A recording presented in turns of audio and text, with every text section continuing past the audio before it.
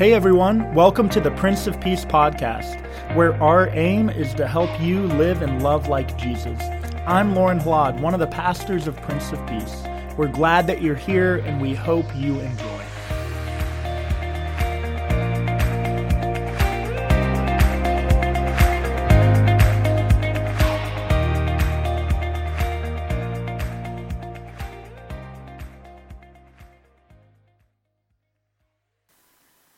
Fifth grade Lauren was an interesting kid. Anybody else feel a little awkward in fifth grade?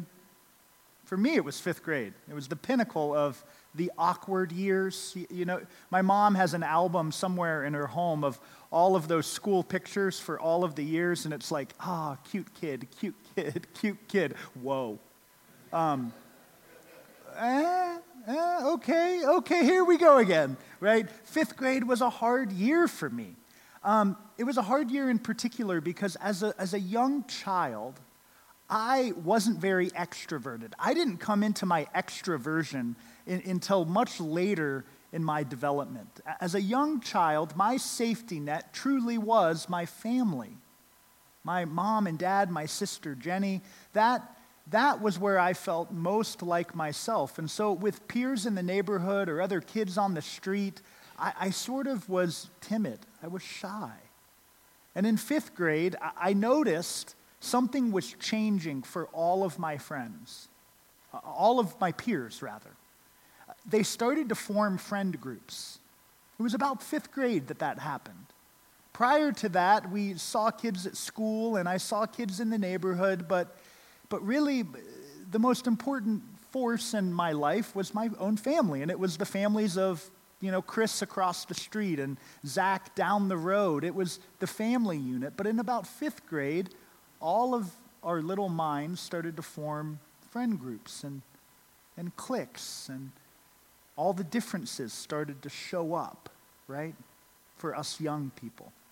And I remember feeling like I didn't belong. There really wasn't one of those friend groups that I gravitated toward. There wasn't one that was really my home yet. And so I felt like I was wandering a little bit. But there was one group in particular that I thought was really cool, that I really wanted to be a part of. And I'm a little bit ashamed to admit it, but here it goes. It was the skater kids. Yeah, that's right. The ones who, skateboarded all the time. I thought they were so cool. They've got these skateboards and they can do tricks and they wear a little bit baggier jeans at the time. I was still wearing Wranglers that my dad bought me and my cowboy boots and I wanted to be a skater kid, but you can't skate in cowboy boots. It just doesn't work. And I tried. There was one kid on my street named Todd, and he was the ringleader of the skater pack, right? Now these are little kids. I don't want you to think these, super grungy high school, dark and moody skaters, right? These are fifth graders. But they're the skater cool kids. Tony Hawk was a celebrity at the time, a famous skater. Tony Hawk's Skating was the video game everybody wanted to play. Skating was really popular. I mean, those kids drank Surge energy drinks and they were skating all day long. It was just the coolest group you could be a part of. And I tried to break into their friend group. I tried. I would go outside when the skaters were out, and I would bring my rollerblades, and I would rollerblade when they were like, no, Lauren, no, you don't have a skateboard, right? I learned pretty quickly that in order to break into the skating group, you had to believe what they believed. You really had to kind of believe what they believed. And in order to show that, you had to kind of talk how they talked. You had to know the lingo, right, of what an ollie was, and a flip kick, and all of these tricks. They seemed to know the names of them, and they knew the names of professional skaters, and they wore certain brands of clothing already in fifth grade. And you didn't just have to believe what they believed, like skating was a sport that was equal to football, right? You had to believe that. You also had to behave how they behaved. You had to know how to skate. And so the summer between 5th and 6th grade, I begged my parents for a skateboard. And I got one. And in my driveway, I would practice, right? I got to learn how to skate on this thing. And after a number of skinned knees and skinned elbows, I finally felt confident enough. I finally had my baggier jeans and a Tony Hawk t-shirt, and I had my skateboard in hand. I even grew my hair out a little bit longer because the skater kids at that time, they had like hair that kind of flicked out on the sides, right? Jimmy, I'm looking at you. You probably had that too, right? We're contemporaries here. And I looked the part. I had the lingo down. I could behave how they could behave. And guess what happened? All of a sudden, I was a skater kid. Because I believed what they believed, and I could behave how they could behave. I finally belonged. I finally belonged. And that was cool for about 2 weeks. Until I realized I don't really like skating. I just wanted friends. I just wanted to belong. Now we can laugh at that formula, but sadly, tragically, that is so often the formula at play in our world. You can belong in this community if you believe what we believe, if you behave how we behave, then you'll belong. Then you'll belong. What kind of message does that send, not just to children, but to adults, if that is how we construct and build a culture around community? You know, the same formula was at play when I came home from the war in Iraq, and I had this newfound faith bubbling up in my life, faith in Jesus as my Savior. And I knew at the time I needed a community to find. I needed a community to journey in faith and to grow in faith. And so I visited all of the campus ministries at Ohio State, 32 Christian campus ministries then. Real Life, New Life, Young Life, the Baptists, the Catholics, the Episcopals. I went to almost all of them.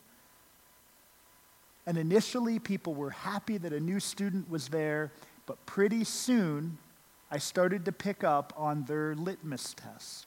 Each one of these communities was trying to figure out, do you believe what we believe? Or do you believe what they believe? Do you behave how we behave? Or do you not? And if you don't do those two things, well, then you really don't belong in this community. This is antithetical to how Jesus actually did ministry. Jesus reverses the order. Jesus, in his ministry, always begins with belonging. Always. Jesus says, you belong. And because you belong, because you are a child of God, because I see human worth and dignity in you, because it comes from your Creator, because you belong, then journey with me, walk with me, and work out your belief. Figure out what you believe.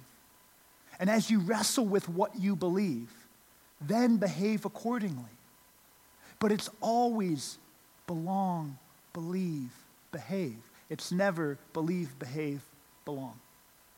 And if we need any proof of that, we just have to look at the Gospels. We just have to look at the stories of the examples, even in how Jesus called his own disciples. Those original disciples, he doesn't go to them and give them a litmus test if they believe that he's the Son of God, the anointed one, the Christ, the Messiah. He doesn't school them or score them in their understanding of the Torah, of the law of Moses. He doesn't even want to know exactly how they're going to behave before he says, come and follow me. You belong. It's years into that following that Peter declares Jesus is Lord. Years into the following that Peter says, you are the anointed one. You are the Messiah. Peter could only get there because Jesus created a culture in which Peter belonged. If Peter was always worried about whether he belonged with Christ, I doubt he would ever be able to declare that he was Lord. And this is the formula Jesus took throughout all of his ministry. When he would encounter people, he would always greet them with belonging. He would see the dignity and the worth in the person. And because of that, faith grew and it blossomed for people. And today in Luke chapter 8, Jesus is actually traveling on the whole other side of the lake. And he's getting out into Gentile territory in the land of the Gerasenes. He's far away from his home base and ministry. And up until this point in Luke's gospel, Jesus had been forming a community on the other side of the lake. And on the other side of the lake, people were excited about what Jesus was doing. People were bringing out their sick and their infirmed, those who needed healing to Jesus. They wanted Jesus to stay there, to multiply his impact and his reach. But Jesus understood that a part of his mission was to go from town to town, village to village, to let more people know that they belonged, that God sees the dignity and the worth in their life. And as Jesus gets out onto the boat, he hears the cries of a man who is being tormented by demons. This man, throughout his life, had been shackled and kept under guard by those in the city. It's safe to say that this man's own community didn't know how to deal with him, didn't know how to deal with his possession, didn't know how to deal with his otherness. It's safe to say that this man didn't belong even in his own town. And who is the man that Jesus goes to but that man who has broken out of those shackles and has run away from the community to retreat alone by himself amid the tombstones? And what does Jesus do with this man? He wants to know his name. Who are you? Who are you? The man replies, or rather the demons reply, we are legion, for we are many. Jesus drives those demons out. And what happens next is the man is seated at the feet of Christ, well, clothed, and in his right mind. And news begins to spread back to that town and back to that community where the man never belonged, that this man was now restored. People come out to see it. And instead of being excited, instead of celebrating this man, we're told that they're filled with fear. They want Jesus to leave. This is heartbreaking.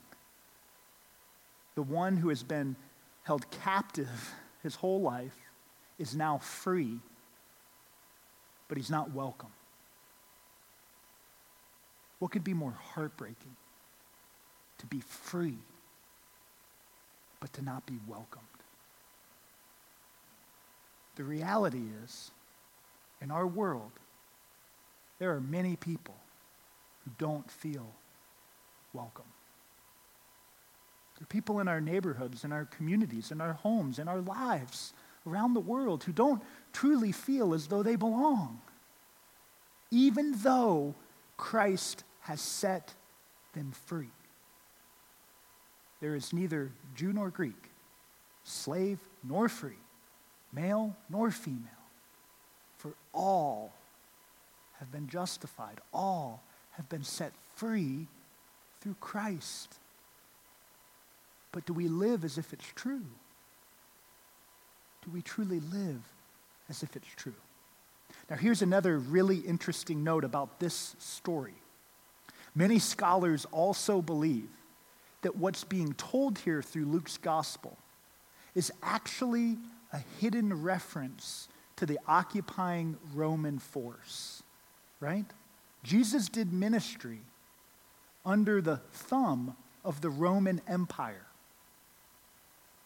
If there was ever a society that was divided this was it, right? We talk about how we live in a divided world, and we do. We're aware, right?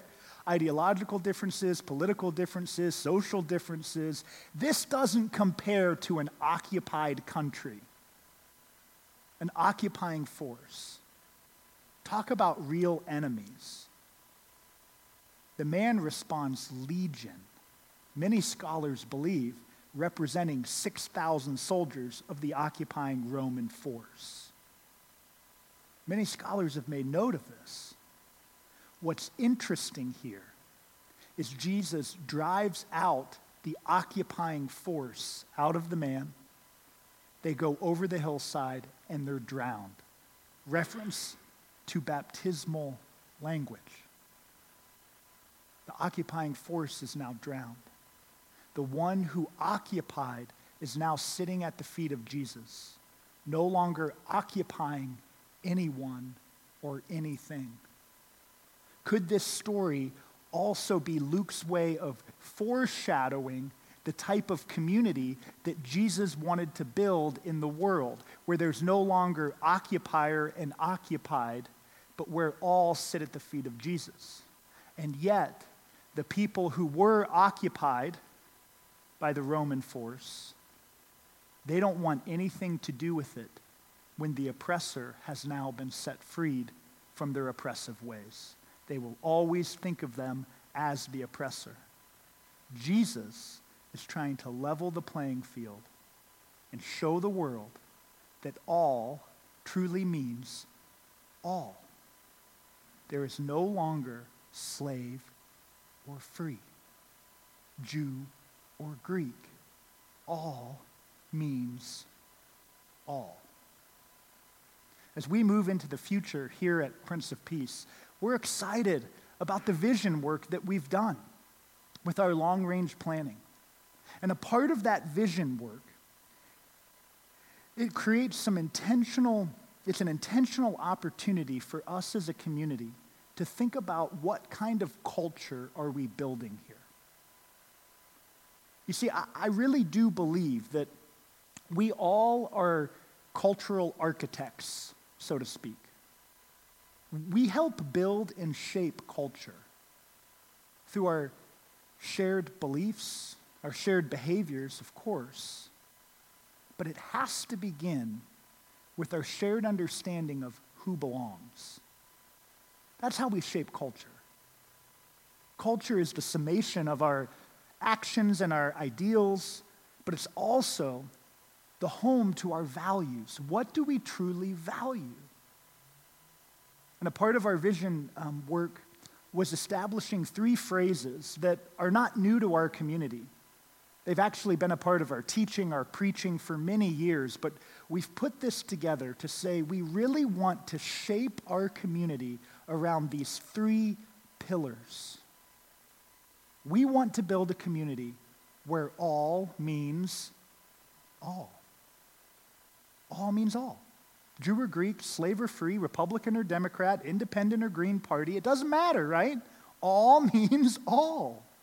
We are all welcome. We are all welcome to sit at the feet of Jesus, to journey with him, to learn, to grow. We also want to build a community where generosity is contagious and where love and life win. All means all.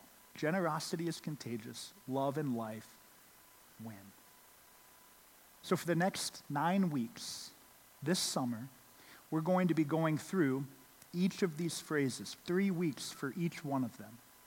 3 weeks for all means all. What do we mean by this? Where value and worth is extended to every human life. 3 weeks focusing on how God's generosity is contagious in our lives. We want to then be more loving, more forgiving, more gracious, more generous. And 3 weeks focusing on our belief that love and life win, the resurrection power to change the world is all we need. So this is an invitation to journey together this summer, to focus on our true values. But we begin that journey with the clear understanding that we and all belong. Amen.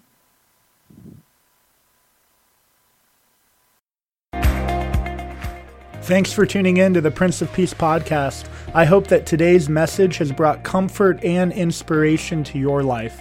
Have a great rest of the week.